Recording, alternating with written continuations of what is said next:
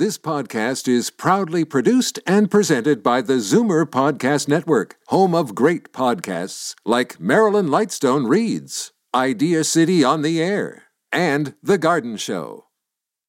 You're listening to an exclusive podcast of Fight Back on Zoomer Radio, heard weekdays from noon to 1. Fight Back with Libby Znaimer on Zoomer Radio. Welcome back. I am sure many grandparents are scratching their heads, wondering what the heck is going on with the newly announced arrangements for school kids, especially young ones. Now, at the height of the pandemic, most grandparents couldn't even see their grandchildren, not to mention their children. And now many are bubbled with them, and it is a joy and a blessing. But I dare say most older people are sticking to the rules, limiting their contacts. But what will happen when those children go back to school? And for the young ones, they're going back unmasked with 30 kids in a class, which of course will bring the dangers of transmission. Now, I would like to hear from some grandparents and others who are wondering what is going to happen when these changes, when school goes back in the fall. 416-360-0740, toll free 1-866-740-4740. The province, of course, is telling us it's going to be fine. They're doing their best, and they have the best precautions in the country. It sounds like a little hyperbole to me, frankly. I would like to bring in Dr. Iris Gorfinkel, who is a family physician. And we have David with us, who is not only a doting grandparent, but your daughter is a teacher. So you're getting it from all sides. Make that publicly known, but yes, she is. Yeah. Okay, so let's start with Dr. Gorfinkel. Hello, Iris. Well, hello there, Libby. Hi, Iris. Hi, David. Okay, so, we are also, a little early, we also have Dr. Gerald Evans, who is the chair of the Division of Infectious Diseases at Kingston General Hospital. Hi there. Hi, how are you? Fine, how are you? Good, thank you. Okay, so let's start with Dr. Evans. So are you comfortable with these arrangements for school kids, and what about their grandparents? Yeah, these are I call them the $64,000 questions. I mean, comfort is a relative thing. Obviously, my view of this is from a medical point of view and looking at the safety of individuals who would be in school, whether they be the children or the adolescent and youth that are attending school, or teachers and other adults that are in that environment. And I think what we have here really is a juxtaposition of two issues. One is the safety of restarting schools in the setting of a pandemic, and the other one is recognizing the significant impact that not being at school has on children in terms of their ongoing development as humans and all those other learning things. And those are that intersection of those two things is really where the challenge lies. One of my very learned colleagues in Toronto has actually called it a wicked problem, and apparently there's a whole literature around what do you do with wicked problems, because they're very difficult to solve, and it's really looking at that balance right now. Iris, what are you telling your patients? Well, we've talked about how humbling this whole experience has been, and I have to echo Dr. Evans' considerations. There's no question kids gain tremendously socially. The stability, their physical well-being, they get meals. It allows parents and guardians to re-enter the workforce. Hugely important that schools reopen. But it will have an impact on the social bubble. And in my view, we need to open the social bubble in phases. If kids are to be exposed to hundreds of other kids, teachers, bus drivers, janitors, we need to make sure that those who are at highest risk are completely away from them. We have to think of it in terms of reopening in micro phases. So, for example, if you're used to being with your grandchild now and you're at high risk, it makes a lot of sense to keep totally away from that grandchild. That person is excluded from the immediate social circle. We can do Zoom, we can do phone calls, we can be together, but not physically for the first 2 to 4 weeks, just to keep our ear to the ground, just so that we know what's happening in that space. We've been humbled by what's happened in Israel. When Israel reopened the schools, they saw a huge resurgence of cases. And it's very difficult to know exactly what's around the corner. It's just too hard to try to quantify that, and too risky not to make sure we reopen in phases. Okay, well, so you're saying everybody who's at high risk, and, here's my thing, and I just wrote a column on this in Zoomer magazine. So high risk has completely been defined by age without regard to the person that you're talking to. And suddenly, elderly, I've seen 60-year-olds described as elderly, which annoys the heck out of me, to be honest. So, is it everybody who is beyond a certain age, or is it if you have complex conditions, or if you're particularly susceptible that you now shut yourself off from your family? I mean, David, are your grandson is starting to go to school? Are you going to stop seeing him? No, but I like what Iris just said, because if there were specific steps that I knew about. So, for example, in my case, we FaceTime, we visit, we have social distancing because it's summer. He can play outdoors. I can be the requisite number of feet away and see him.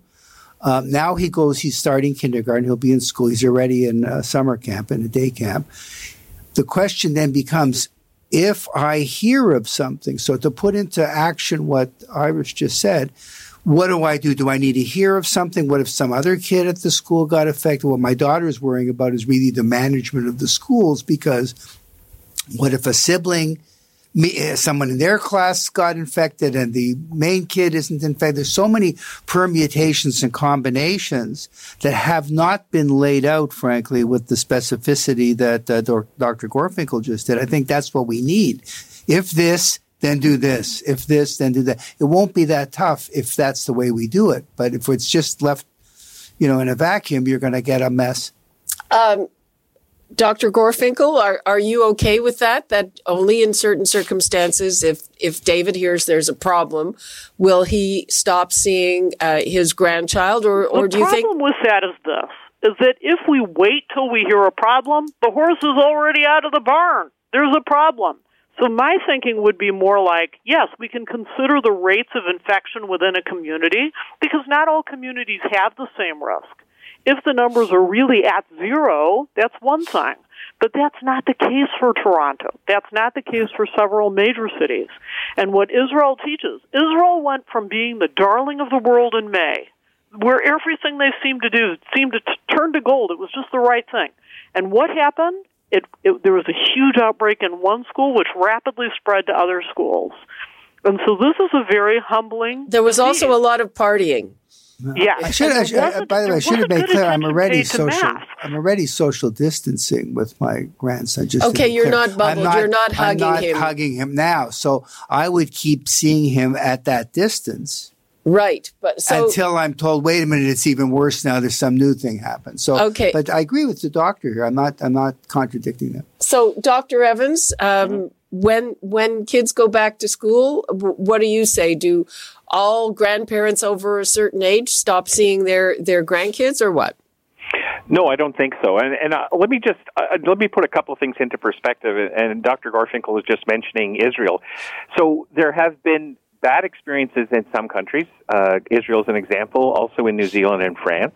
But then I can tell you that the experience in the Netherlands, in primary schools, in Denmark, Finland, Belgium, Austria, Taiwan, and Singapore, is that those things can be safely put into place without things. So that's one of the problems we're facing, is we're seeing experiences around the world that differ.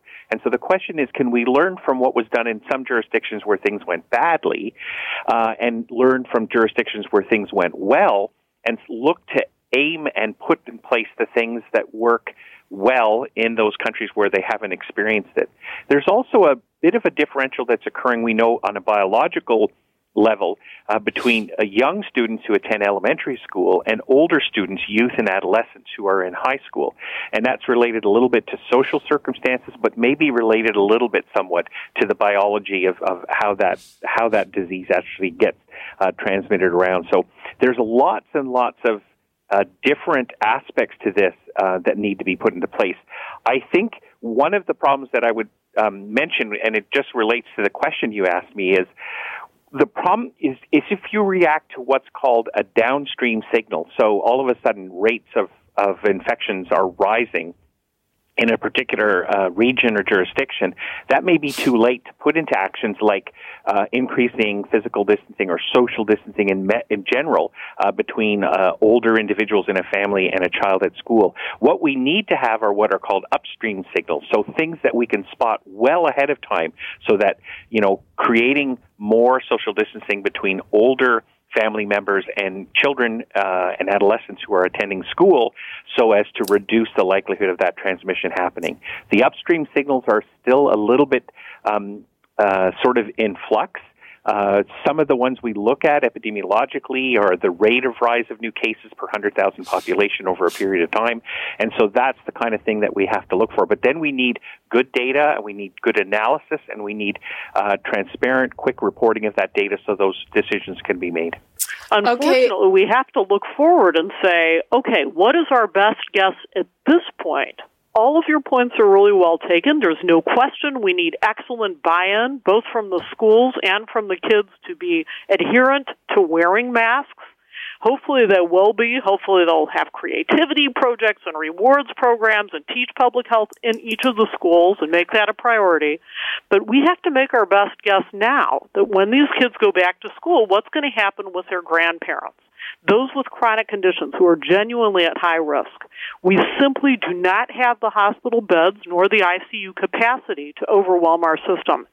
So I would suggest that just until we know the numbers, play it safe, 2 to 4 weeks, no contact with high-risk individuals with kids. Keep your ear to the ground. We'll measure it, and we can open in micro phases the social bubble the same way we're doing it in the macro phases.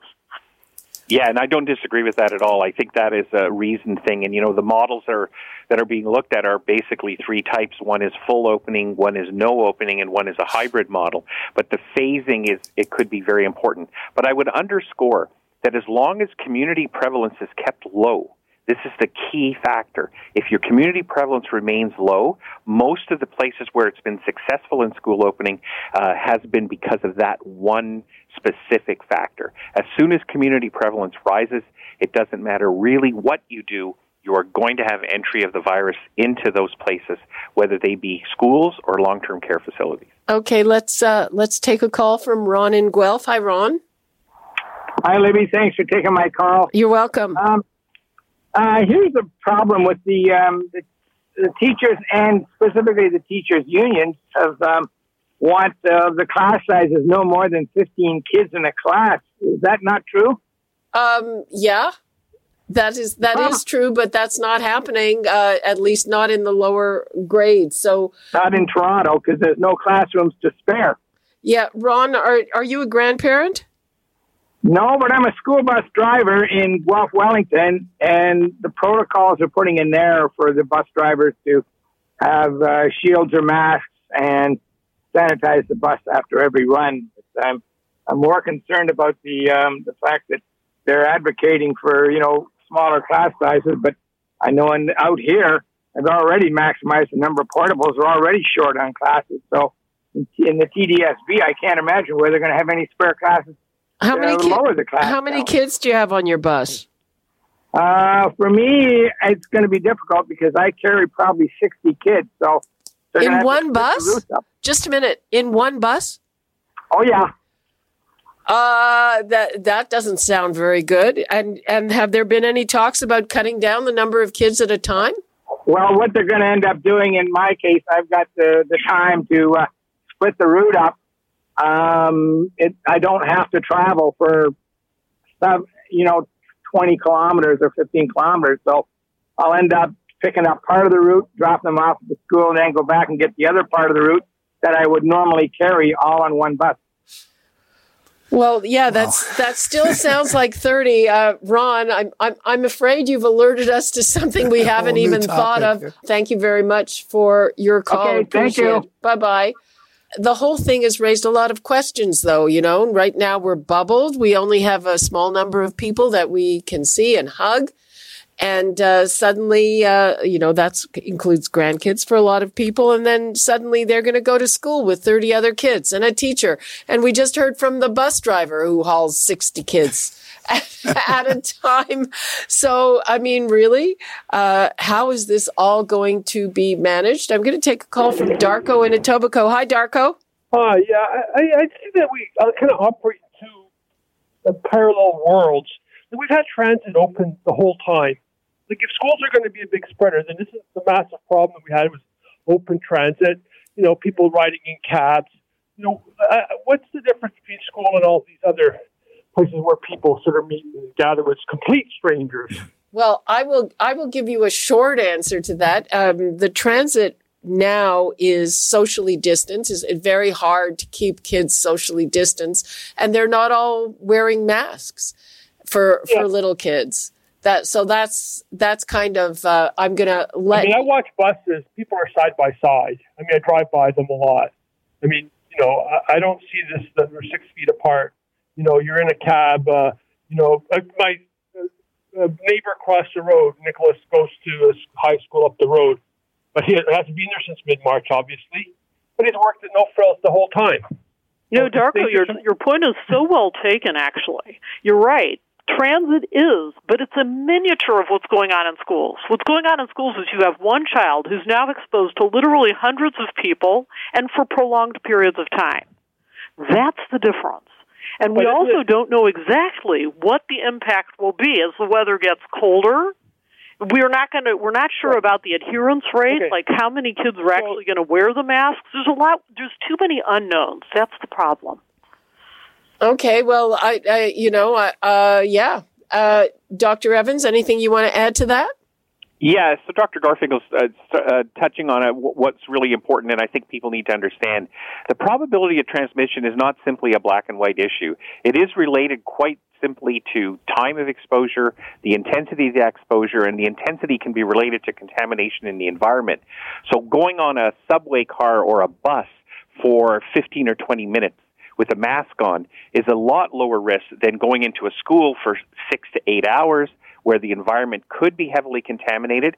Remember, too, in addition to the bus driver who called in, custodial staff at these schools are going to be given tremendous responsibility to try and keep that area clean. So all of these factors come into play when you're looking at the probability of transmission. So, in fact, what's interesting is some of the observations that are coming, and these are just observations, is that public transit, as an example, seems to be potentially a little less risky. Now, that may be confounded by the fact that there's less traffic and that people are taking a lot of measures to prevent transmission, including wearing masks and maintaining some distance issues. So, that probability issue is a big one, and I think people need to understand it. That's why schools are such a wicked problem, because there are other factors that are coming into play, and children are very different from adults in terms of environmental contamination, the kinds of routes of transmission that may occur, and so that really just compounds how we approach this and how we approach it as reasonably as we can. And there's still lots and lots of data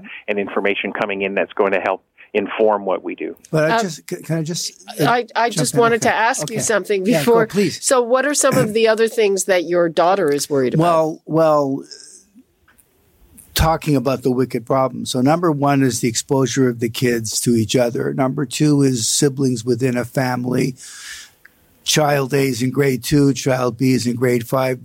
Grade 5 is meeting a whole other range of people. So your multiplier effect becomes huge. Second of all, don't imagine that the custodial resources are even remotely adequate.